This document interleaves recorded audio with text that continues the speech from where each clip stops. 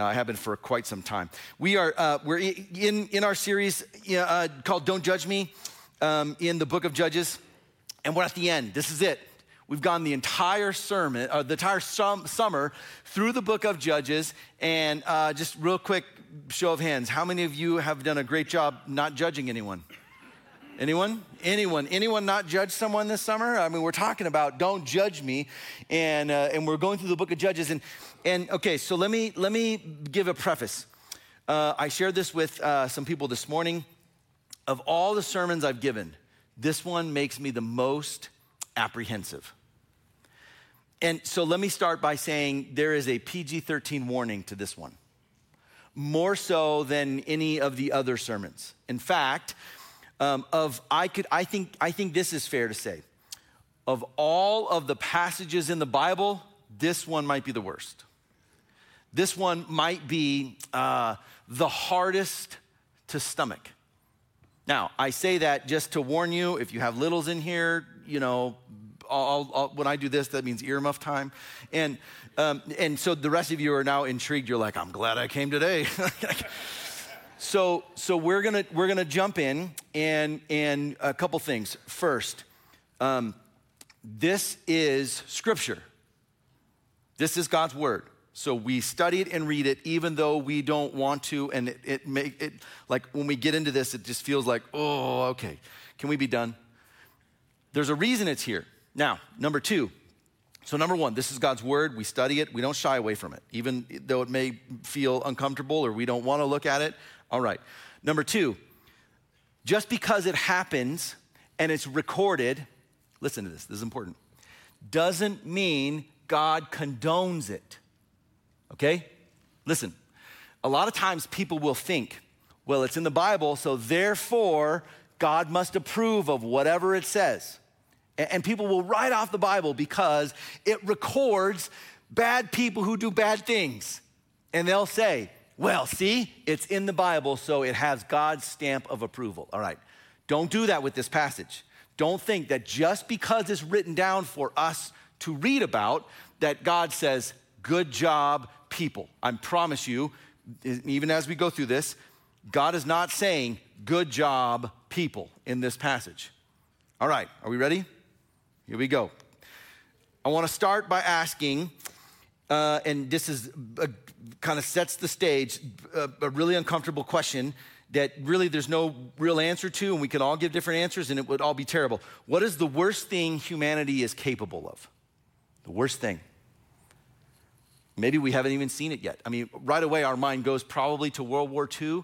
There's probably things that, like, the kinds of things we don't want to think about, we don't want to read about, we don't want to watch shows about. A number of us are going to Israel this next year. There's about 100 of us actually going to Israel next April. And one of the things we do is we visit the Holocaust Museum, and it's like, it's terrible. It's terrible. It's hard to be, it's good to be there, and it's terrible for the soul to realize we did this. Like, people did this. And wasn't that long ago. We're not talking about thousands of years ago. Just not too long ago. People did this. What is the worst that humanity is capable of? We're gonna see here in these 3 chapters, probably some of the worst that we can think of, like with regard to what human beings are capable of. Here it is in the book of Judges, and it's how the book ends. It's like a, super great, wonderful, and they lived happily ever after. That's not the book of Judges. They don't live happily ever after. This is perhaps the climax of Israel's moral depravity and with a whole kind of host of unspeakable sins. And here's the key. Ready? This is what we see. And this is how it relates to us. We see that everyone does what is right in their own eyes. That's the commentary. Everyone in this passage does what is right in their own eyes. And I promise you, that is true of culture today. Is it not? We literally call it, live your truth. Here's what we're saying. Do what you deem is right for you. It's what the Bible says, doing what is right in your own eyes. I decide or determine this is right for me, and no one can tell me otherwise. That philosophy is not new. It shows up here in Judges, and it is terrible. Here's what we're going to see. A personal sin escalates into sinful behavior of a city, which then escalates into sinful behavior of a tribe. For us, the equivalent would be like a state, which then escalates into the sinful behavior of the entire nation of Israel. This thing escalates quickly. It starts off rather unassuming, and then it gets really bad. I mean, some of it, again, this is PG-13. Some of it I won't even read. You can read on your own because, I don't want my voice recorded saying these things for all time, forever on the internet for everyone to look up. Now, here's what we see. Ready? This is the point of the message today. We are utterly sinful and in need of a Savior King. Humanity is utterly sinful. And everyone, you and I included, of course, are in need of a Savior King. This is the comment even in this passage. It talks about a king and the lack of a king and how this happens because of a lack of a king. We are utterly sinful and in need of a Savior King. So let's start. There's 3 chapters. We'll kind of look at each one, and each one builds, and it just gets just terrible and terrible. Here's how it starts. A Levite who's unnamed, a Levite's depravity leads to more and worse sins. Here's the point for us. Ready? What does this mean for us, right? What do we learn from Judges? How does this speak to us and our heart? Humanity without God is capable of terrible things. Terrible things. Not every single person, but humanity as a whole, we are capable of terrible things. So these final chapters begin with a Levite intentionally left unnamed, probably because the author, the writer, uses this as he kind of serves as a proto-example of Israel. Like this is just common. This was just kind of normal stuff that then escalates. But this would represent many of the people of Israel and how they their mentality and the cultural do's and don'ts, what was allowed during this time. Judges chapter 19, verse 1. Here's how it starts. In those days, Israel had no king. There it is. This shows up a number of times throughout the book of Judges. It's kind of a common theme. So clearly, this is the leading theory is that this is probably Samuel who's writing this, and he's living in the time of King David, and he's probably making an argument as to why they need a king and why they need a good king and why maybe David is the good king, because he's commenting, hey, look what happens when there was no king. In the time of Israel, he said this, in those days, Israel had no king. Here's the assumption. When he's writing this, they had a king, right? And he's saying back then, there was no king. Now, a Levite who lived in a remote hill in the hill country of Ephraim took a concubine from Bethlehem in Judah, all right? So for us, we would say okay, that's weird. For them, that's probably common practice. But so this concubine becomes his wife. She was unfaithful to him. She left him and went back to her parents' home in Bethlehem, Judah, all right? Again, we read this and we say, okay, that probably happens quite often today. After she had been there 4 months, her husband went to her to persuade her to return. And he had with him his servant and 2 donkeys. Probably because he's like, hey, I'm bringing a ride for you. I got my car. We got an empty seat. I want you to jump in. His father-in-law, the woman's father, prevailed on him to stay. She took him into her parents' home. And when her father saw him, he gladly welcomed him. So father-in-law, dad of the wife, welcomes him, probably likes him. Like, oh man, why did you leave him? How could you do this? He was such a great son-in-law. So he welcomes him, he gladly welcomes him in. Verse 4, his father-in-law, the woman's father, prevailed on him to stay. So he remained there with him 3 days, eating and drinking and sleeping there. He's probably like, oh man, it's been so long since you've been in our house, just stay. So he stays 3 days. Now, and then there's a long back and forth that we'll skip over because it's really like the father-in-law arguing for why he should stay longer. So he stays a 4th day. And then he's like, all right, hey, you know what? It's already late. You're tired. Just stay a 5th day. It's like, okay, are you trying to ask me to move in? Is this are you trying to make me become part of your family? So he stays for a total of 5 days and then he heads home. And they come to a town that in the scriptures called Jebus, where the Jebusites are from. And it's also another name for Jerusalem. Now, Jerusalem is not the Jerusalem that you think of at this point, and it's not even like inhabited by Israelites. They're Canaanites, and so they're enemies. So they come to Jebus, Jerusalem, but he refuses to stay there because he wants to stay with his own kind. They're Canaanites, he's an Israelite. He's like, no, I'm not going. We're gonna keep going up the road a little bit because we wanna stay with our people. Our people will take care of us. All right, ... Here we go.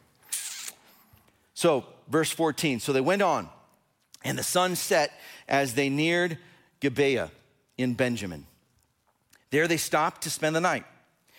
They went and sat in the city square, but no one took them in for the night. No hospitality, though they're kind of waiting for someone.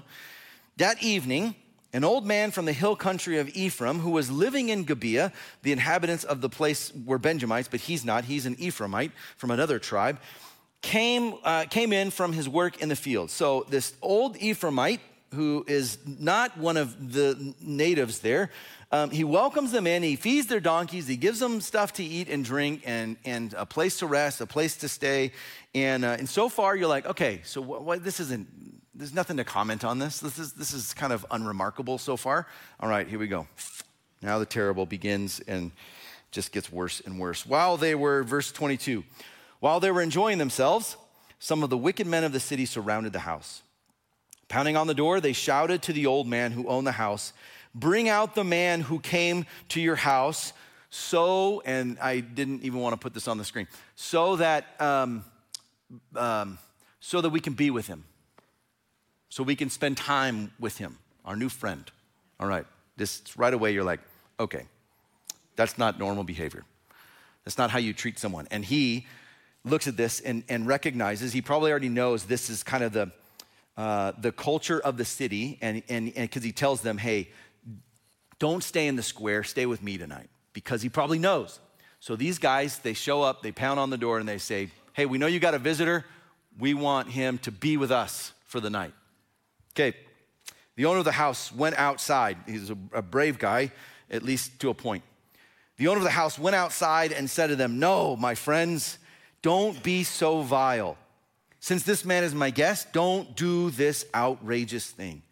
And then he does, again, we would look at it and say, how can you even do this? "Look, here's my virgin daughter and his concubine," this man's concubine. "I will bring them out to you, and you can use them and do to them whatever you wish. But as for this man, don't do such an outrageous thing." All right. Okay, plot thickens, and we see where this is headed. The reason that he probably does this is because women were seen as property. They were assets to be exchanged and used for however the man deemed necessary or for whatever reason he wanted, right?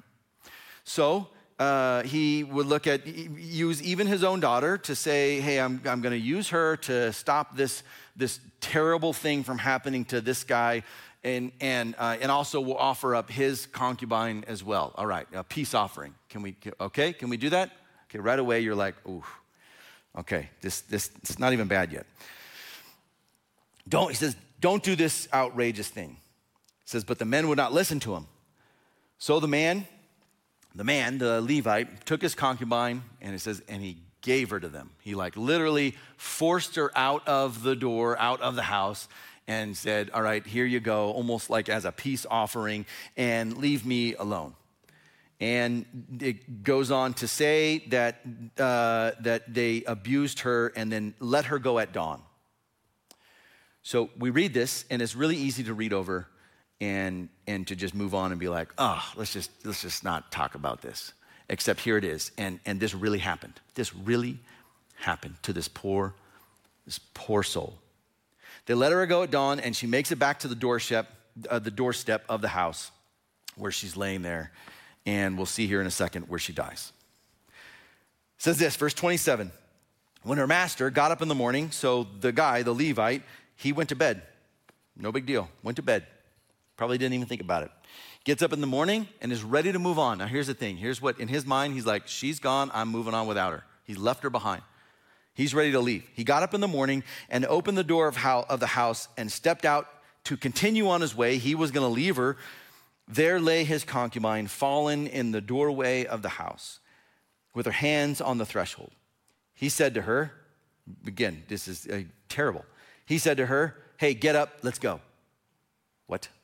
Hey, come on, get up. All right, you're back. All right, fine. I'm about to leave, so if you want to come, you need to get up. But there was no answer. Then, realizing what had happened, the man put her on his donkey and set out for home. He's like, all right, well, at least I'll take her home. This is a terrible story. Nothing's happened yet. I mean, it's bad. It gets worse, as if that were even possible. Things get even worse. Here we go. When he reached home, earmuff time. Here we go, ready?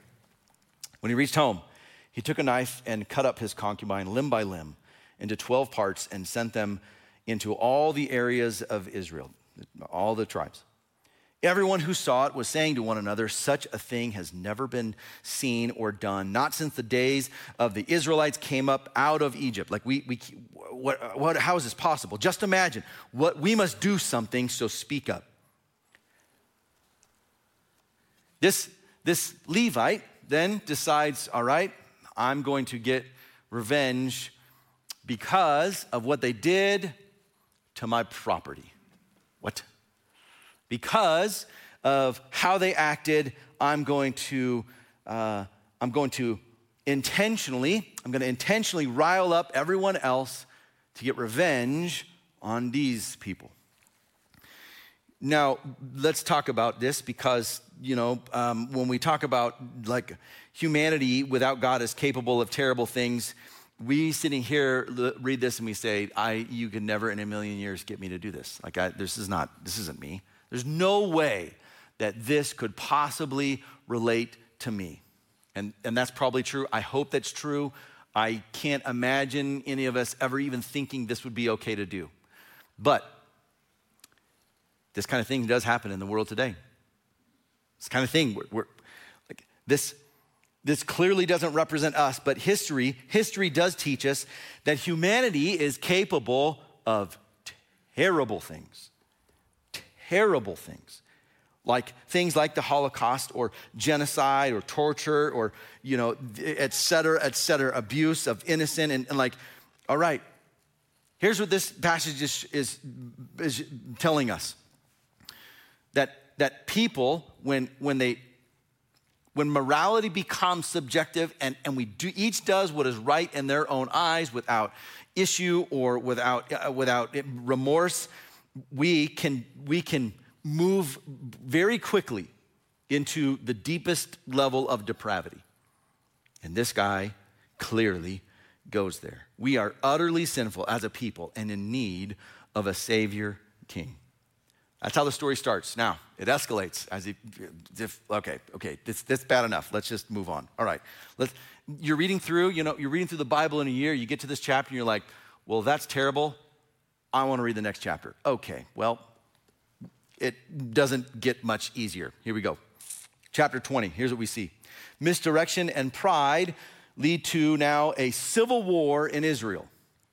This experience escalates from a guy to a city and now to a tribe or in our equivalent today, a state. This becomes now tribe fighting against tribe.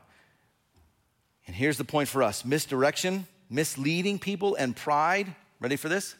You know this, can destroy our relationships. We don't do this. Like you and I don't act on this level.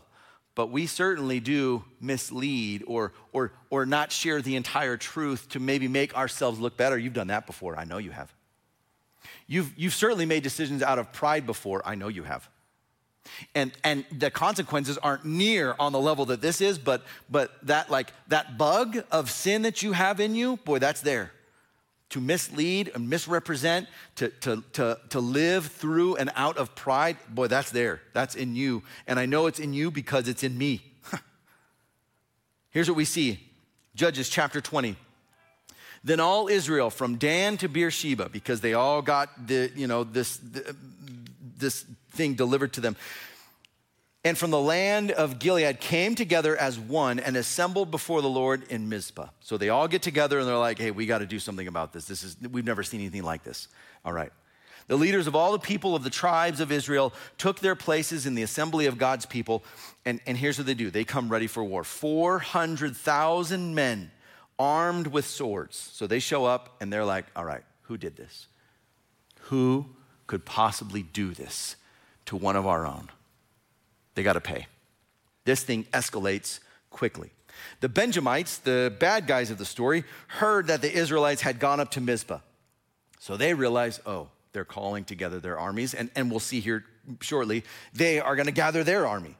Then the Israelites said, tell us how this awful thing happened. All right, Mr. Levite guy, unnamed Levite man, tell us what happened. And he shares the story, but he doesn't share all of it. He says that he went to stay in Gibeah, and the men surrounded the house, and he says, then they tried to kill me. Well, that's not true. They didn't try to kill you, but they tried to kill me. Could you believe this? They tried to kill me. And then he says this, and so they abused my concubine, and she died. He doesn't remind them, I actually gave her to them. He just says, they did this. They took her, and this happened, and she died. And then he says, so I cut her into pieces and sent them to you because of what they did. So what are you going to do about this? Oof. Oof. It says this, verse 8, all the men rose up together as one, saying, none of us will go home. No, not one of us will return to his house. Here's what they're saying. Ready? We go to war. This cannot stand. We're not going home. We go to war. So they go to war with the tribe of Benjamin, who are also Israelites. This is now, if you can imagine, a civil war. We have one in our past, right? It's the worst possible, bloodiest thing where everyone who dies is the same. Like on our Civil War, every death was an American death. Every death. In this, every death is an Israelite. Every death. So they go to war, and they send a message to Benjamin saying, hand over the wicked men who did this. All right, hey, this is going to end quick. Just hand over the bad guys. And it says they refuse. The Benjamites protect their own in their pride. They say, no. You don't get to do that to any of our people. This is our tribe. This is our blood. These are our people. You don't get to pass judgment on us. Hey, don't judge us. All right. So it says this. Verse 13, but the Benjamites would not listen to their fellow Israelites. From their towns, they came together at Gibeah to fight against the Israelites. At once, the Benjamites mobilized 26,000 swordsmen from their towns, in addition to 700, and then this is kind of an odd statement here, but it makes sense given the tactics of war. In addition to 700 able young men of those living in Gibeah. Among all the soldiers, there were 700 select troops who were left-handed. What? That is an odd verse in there, other than to let you know hey, there's some lefties here, all right? And each of these, it said, could sling a stone at a hair and not miss. So these, you ready for this? This is the ancient equivalent of snipers. These are the guys who could throw a stone and hit their target. They trained. And they were left-handed. I don't know if that gives them an advantage. Any of you left-handed? Yeah. Are you raising your left hand? Some of you have your right hand up. Liar. That's not true. Right? Every left-hander. I have one of my sons is left-handed, and if you are left-handed, maybe this is an advantage. You would say it is, and who am I to argue? Do you know? This is not on my notes, so free of charge. Do you know that I can't remember I think it's 10% of the population is left-handed, but the statistics of presidents is 30 or 40% were left-handed. So maybe left-handed people are brighter. Or schemier. All right, so we move on. So it tells us that they have a whole select troops of snipers who are also left-handed, and they don't miss. This is important. Israel, apart from Benjamin, mustered up 400,000 swordsmen. So here we go. Draw your lines. We're going to war. 400,000 versus the 26,000 of the one tribe, all right? So all of Israel versus one tribe. There are 3 battles. Day 1, 400,000 men show up, but they're fighting in the hill country. They're in the native land of the Benjamites, and so they certainly don't know the lay of the land. And the Benjamites are, of course, smarter, and they understand the lay of the land and their warfare and their tactics. And so they line up in a particular place that doesn't allow the entire army to pass through at once. So this army of 400,000 has to travel between these hills in a really small passageway, and the Benjamites just pick them off. I mean, they just destroy them. And it says this: the first day, day one, the Benjamites kill 22,000 Israelites. We do the numbers here, and they probably lost a few hundred men of their own. But they destroy day one the Israelites, and to the point where it's like, how are we going to do this? How can we possibly defeat these guys, because they know what they're doing? So the Israelites, they ask God if they should go. They should go again. They start day one and they're like, Lord, should we go? And God's like, go. All right. And it's important here that's not in the passage. What's not in the passage, in other passages where God says, like, yes, where God says, go and I will give you the victory. He doesn't say that here. He's just like, if you want to go, go. But I'm not in this. I'm not promising to help in this civil war in which all of my children, like every person who dies is a child of mine who dies. So day two, they ask again. And they're like, who should go? For day one's like, who should go first? Like, all right, who gets the prize? Who gets to go first? I'm like, all right, Judah. Judah goes first because for a number of reasons. And this lady was from the tribe of Judah, so it's almost like, all right, you can go first and try to get your revenge. They get destroyed. Day two, God, should we go? Go. All right. Fine. They regroup and they go again. And then the Bible tells us 18,000 are killed the next day, like battle two. All right. It just went just as badly as day two or as day one. So they ask God again. This time, God's like, all right, guys, I'm going to have to put an end to this. Clearly, you're going to keep doing this. So he says, go and I will give you give them into your hands. All right. I'm going to take care of this. I'll make sure you win. It says this in verse 28. The Lord responded, go, for tomorrow I will give them into your hands. So they set an ambush. They decided to get smart.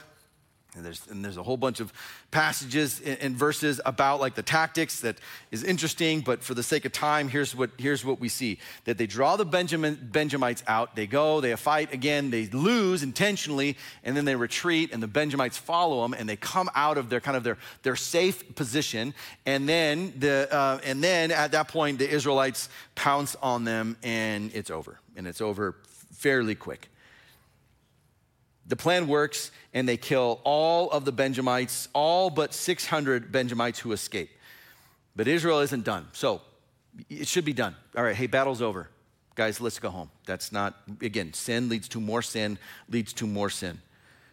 Verse 48 says this: the men of Israel went back to Benjamin, and not just to this particular town and to fight these guys. After the battle's over, they leave, but they don't go home. They went back to Benjamin and put all the towns to the sword, all of the tribe, every city that they come across, including the animals and everything else they found.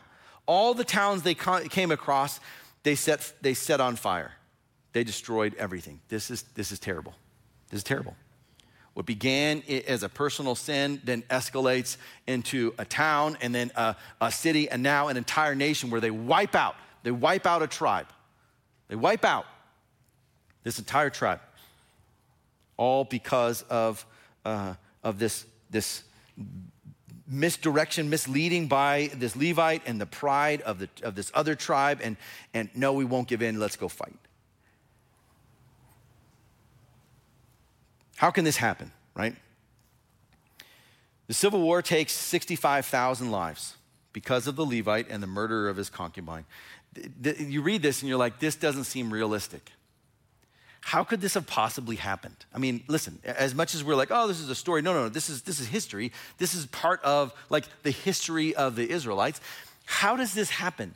How does an entire nation go to war over essentially one person? As tragic and as unjust as it is, like, how does it lead to this? This doesn't make sense. And how is this possible? How can this happen even in our day? And then you read about World War I. Have you guys read about World War I? Did you know that there was a first World War? You know how it started? Do you know how it started? It started, if you go back to like U.S. history back in high school, it started, if you remember, in large part, like the first domino that kind of started it was the assassination of one man, the Archduke Franz Ferdinand. First of all, awesome name. Franz Ferdinand. If you have a child on the way, and if it's a boy, this is a great option. You got a first and middle name there, ready to go. Franz Ferdinand is assassinated. One guy, the Archduke of Austria is assassinated, and the entire world ends up going to war. We see history. We see this happening like in our time where we go, oh man, like none of us were around, but like our parents or our grandparents certainly were around, like to think about like World War I. That wasn't that long ago, and it happened because of one person. So like this is, though terrible and awful, is entirely plausible that a chain of events can start with just one awful example of injustice can lead to the next. Now, I wish we were done. There's still a whole other chapter. Here we go. Ready? We are utterly sinful and in need of a Savior King. All of us, all of humanity. Chapter 21 now. Israel ends up committing the same sin the Benjamites do. In a sense of irony, the thing that they condemn is the thing that they actually commit. You and I, can be guilty of the very things we condemn. Ooh. We'll talk about this here in a second. As if it wasn't bad enough, it gets worse. Here we go. Verse 1, the men of Israel had taken an oath at Mizpah. This oath is important, and for the rest of the story, they say this, not one of us will give his daughter in marriage to a Benjamite. No, there's 600 left. Remember, they killed everyone and everything except for these 600 warriors who got away, and they allowed them to live. They didn't chase them. None of us will give our daughter in marriage to a Benjamite, even though they're an Israelite, a Benjamite. We're not doing it. The people went to Bethel where they sat before God until evening, and this is terrible, but also, wow, we could do the same thing. Raising their voices and weeping bitterly, Lord, Yahweh, God of Israel, they cried, why has this happened to Israel? Why should one tribe be missing from Israel today? You know what they're crying out? God, why did you let us destroy one of your tribes? They're upset over the very thing they did. God, how could one of our tribes, one of our 12, be entirely wiped out? And the Lord's going, you did it, dummies. What do you mean, why or how could this happen? You guys went to war and you did this. So then they say, all right, well, we can't allow the tribe to die out. We have a sense of our national pride. It's too great to allow them to be wiped out, even though, sorry for wiping them out. We won't allow this to continue. So how can we find wives for the 600 remaining Benjamites? It isn't right for an entire tribe to be cut off, so they have to figure this plan out. All of us said we will not give one of our daughters to them, so where are we going to find these wives? We want them to be Israelites. We want to stay within the family. How do we do this? So they discovered no one from a particular region, a particular city came to fight with them. No one from Jabesh Gilead came to fight with them. They're going through the roster and they're like, oh man, this whole group, this whole city didn't come to fight with us. All right. That means this is their logic, they also didn't take the oath not to give their daughters. Bingo. We found a population that has women. All right. So it says this, verse 10, so the assembly sent 12,000 fighting men with instructions to go to Jabesh Gilead and to put to the sword those living there, including the women and children. Okay. Listen, here's the crime of these people. They kept at peace. They didn't go to war. And these Israelites, again, doing what is right in their own eyes, decide, all right, well, let's go take care of them. Let's go punish them for not coming to our aid and helping us. And then it says this is what you to do. They said, kill every male and every woman who is not a virgin. All right. They take They kill everyone, but there are 400 women there, and they're like, we got 400 women, 400 to be given to the Benjamites, and they kill everyone else. Again, this is terrible. And in their twisted logic, they're like, we're 200 short. How are we going to do this? Like, okay, listen, you've done enough. You've done enough for the day. No, we need 200 more. We have 600 guys, 400 wives. Quick math tells me we're short. So they decide we got to fix this. All right. And the elders of the assembly said, with the women of Benjamin destroyed, how are we going to provide wives for the men who are left? All right, so they line up. The first 400 get a wife. All right, there's 200 at the back of the line are like, all right, what do we do? The Benjamite survivors must have heirs, they said. They made a vow. You remember, though. We're not going to give our wives. We won't do it. So they can't have any of ours, so we're short. Where are we going to find them? We won't break our vow. They won't be taken from us. And then, again, this is now where they start to do the same thing that the Benjamites are guilty of. Here it says in verse 19, but look, there's an annual festival of the Lord in Shiloh. Okay, translation, ready? There's a worship service going on in Shiloh. There's a gathering, and they're worshiping God at this festival. Wonderful. All right. There's people there, and there's women there. So they instructed the Benjamites, the guys that they fought against in the civil war that they defeated, and now they're like, actually, we feel bad for you. We're going to actually find you wives. They told them, these remaining 200, go and hide in the vineyards and watch. When the young women of Shiloh come out and join in the dancing, when they're enjoying their worship for the Lord, rush from the vineyards, and each one of you seize one of them to be your wife. Then return to the land of Benjamin. All right, here's what we want you to do. Ready?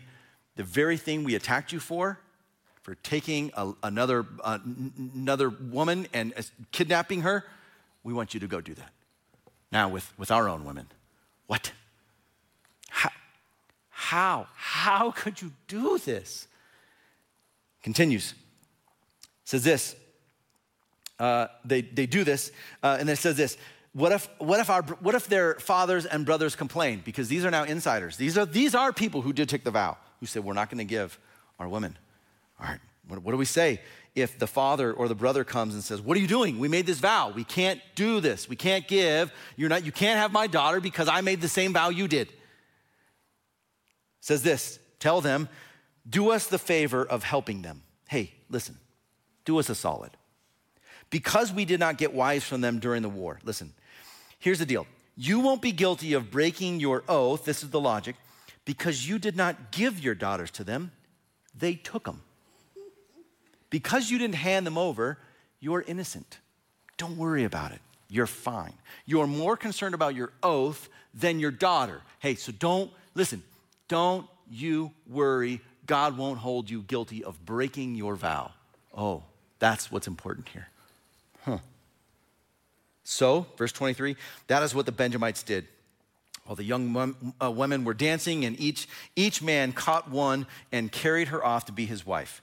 Then they returned to their inheritance and rebuilt the towns and settled in them and recreated the tribe of Benjamin, and they become the Benjamites.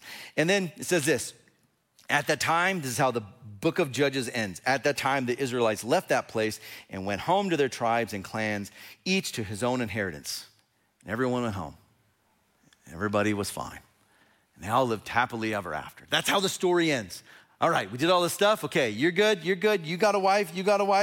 Okay, you didn't break your vow. Everyone's good. We got 600 guys, 600 wives. Everyone, okay, ready? All right, good. You all may go home. You are relieved of your duty. You are dismissed. Wow, that's how this thing ends. And then it ends with one final verse. Here it is. Ready? In those days, Israel had no king. And everyone did as they saw fit. There was no moral authority. There was no one ruling over them. And they did whatever they wanted to do. All right, now, here we go. Ready? What does this have to do with us? I promise you, none of us will ever be a part of something like this. It just simply can't happen. But what we learn from the book of Judges is interesting. It really is. Not that we would copy them in their actions or their deeds. We wouldn't. You and I wouldn't even, this is incomprehensible. This is the worst of the worst. There's no way we would do this. But you and I, we do have the same motives.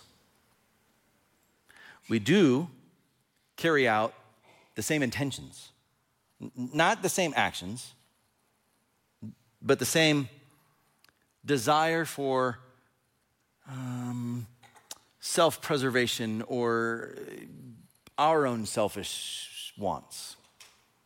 Let me read you a quote from probably the leading commentator on the book of Judges, who, a number of other commentators all quote this guy, Daniel Block, who wrote a commentary on Judges that is wonderful. And here's how he ends it. And man, he shines the light right on us.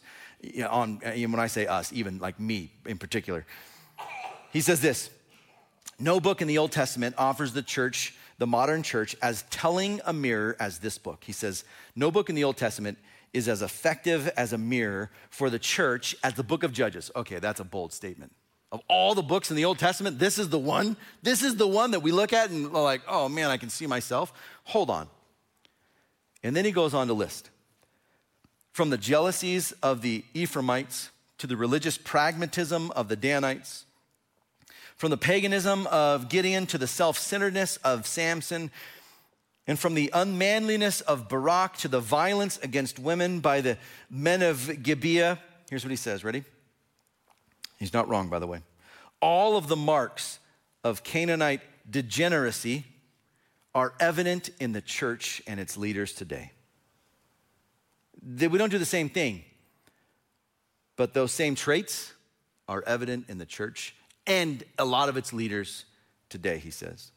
This book is a wake-up call for a church moribund, or on the end of its death, he says, in its death process, in its own selfish pursuits. Here it goes, ready? Instead of heeding the call of truly godly leaders and letting Jesus Christ be the Lord of the church everywhere, congregations and their leaders, okay, this is now where the whole thing lands right here, do what is right in their own eyes. Ooh. Listen, as much as we want to say, hey, we're really good people, you are guilty of this, of doing what is right in your own eyes. Even, ready? Okay, here we go. Toes are out, and I see toes, and you know what I do to toes. Here we go. Even when you read about it in Scripture and you know that this is wrong and sinful, we still say, I'm going to do it. And we're really good at justifying the reasons why. Even though you know it's wrong, we still have this sin bug in us that says, yeah, but I'm gonna do what's right in my own eyes. And what happens is, we've seen this. I see this, I hate it, and I'm also realize, man, we are susceptible to this as well. Churches and church leadership and church pastors fall on this very thing because they preach one thing and they do another. They preach one thing, and yet they do what is right in their own eyes. Whether it be how they lead or the congregation itself or self-centeredness or just pragmatism or the covering up of sin and crimes because of what it could do to the unity of the church. This stuff happens. This is evident and prevalent in the church today. We read the book of Judges, and instead of saying, oh man, that can never happen to us, and to this degree, I don't think this won't ever happen to us. But man, the same things that tempted them, tempt us. To cover up our own sin by maybe not telling the whole truth. To making decisions out of pride instead of out of humility. Ooh, okay, I'm guilty of that. To lead out of self-centeredness, pursuing your own happiness at the expense of others. I won't ask you to raise your hand, but every hand would go up. Have you ever done that? Okay.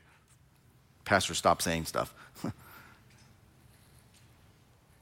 Tim Keller, he ends his commentary on Judges. Tim Keller is one of my favorites, by the way. I try not to quote him every sermon, but I fail a lot because it's just too good. He says this: for now we all search for a king. Someone to rule us, someone to rescue us. There's only one man who provides what we are looking for. We must look to the greatest king, the ultimate judge, or we will serve a false one. We are utterly sinful and in need of a Savior King. Listen, this is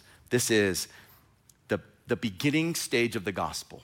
This is putting in front of us just how utterly sinful as a people we are and how we can relate and see ourselves, not in their actions, but certainly in their temptations and in their motivations. We experience the same kinds of struggle.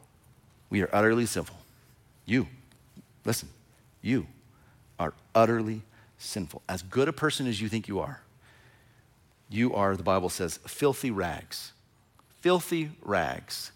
in the presence of the Lord. You are utterly sinful, and you and me need a Savior King.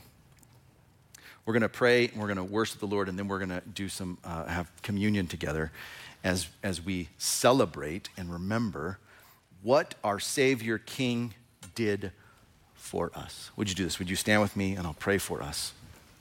And we'll worship the Lord because he doesn't leave us in the state like this. A state of utter helplessness. But he comes as a Savior King and does rescue us. Lord, we thank you for your goodness. We thank you for your grace. Jesus, we thank you that we could not be where we are. We could not know you. And we could not be your church apart from the rescue mission that you came to seek and save the lost, to save us, to be our Savior King. We worship you now, Lord, and we remember you and what you did for us. We thank you. In Jesus' name, amen.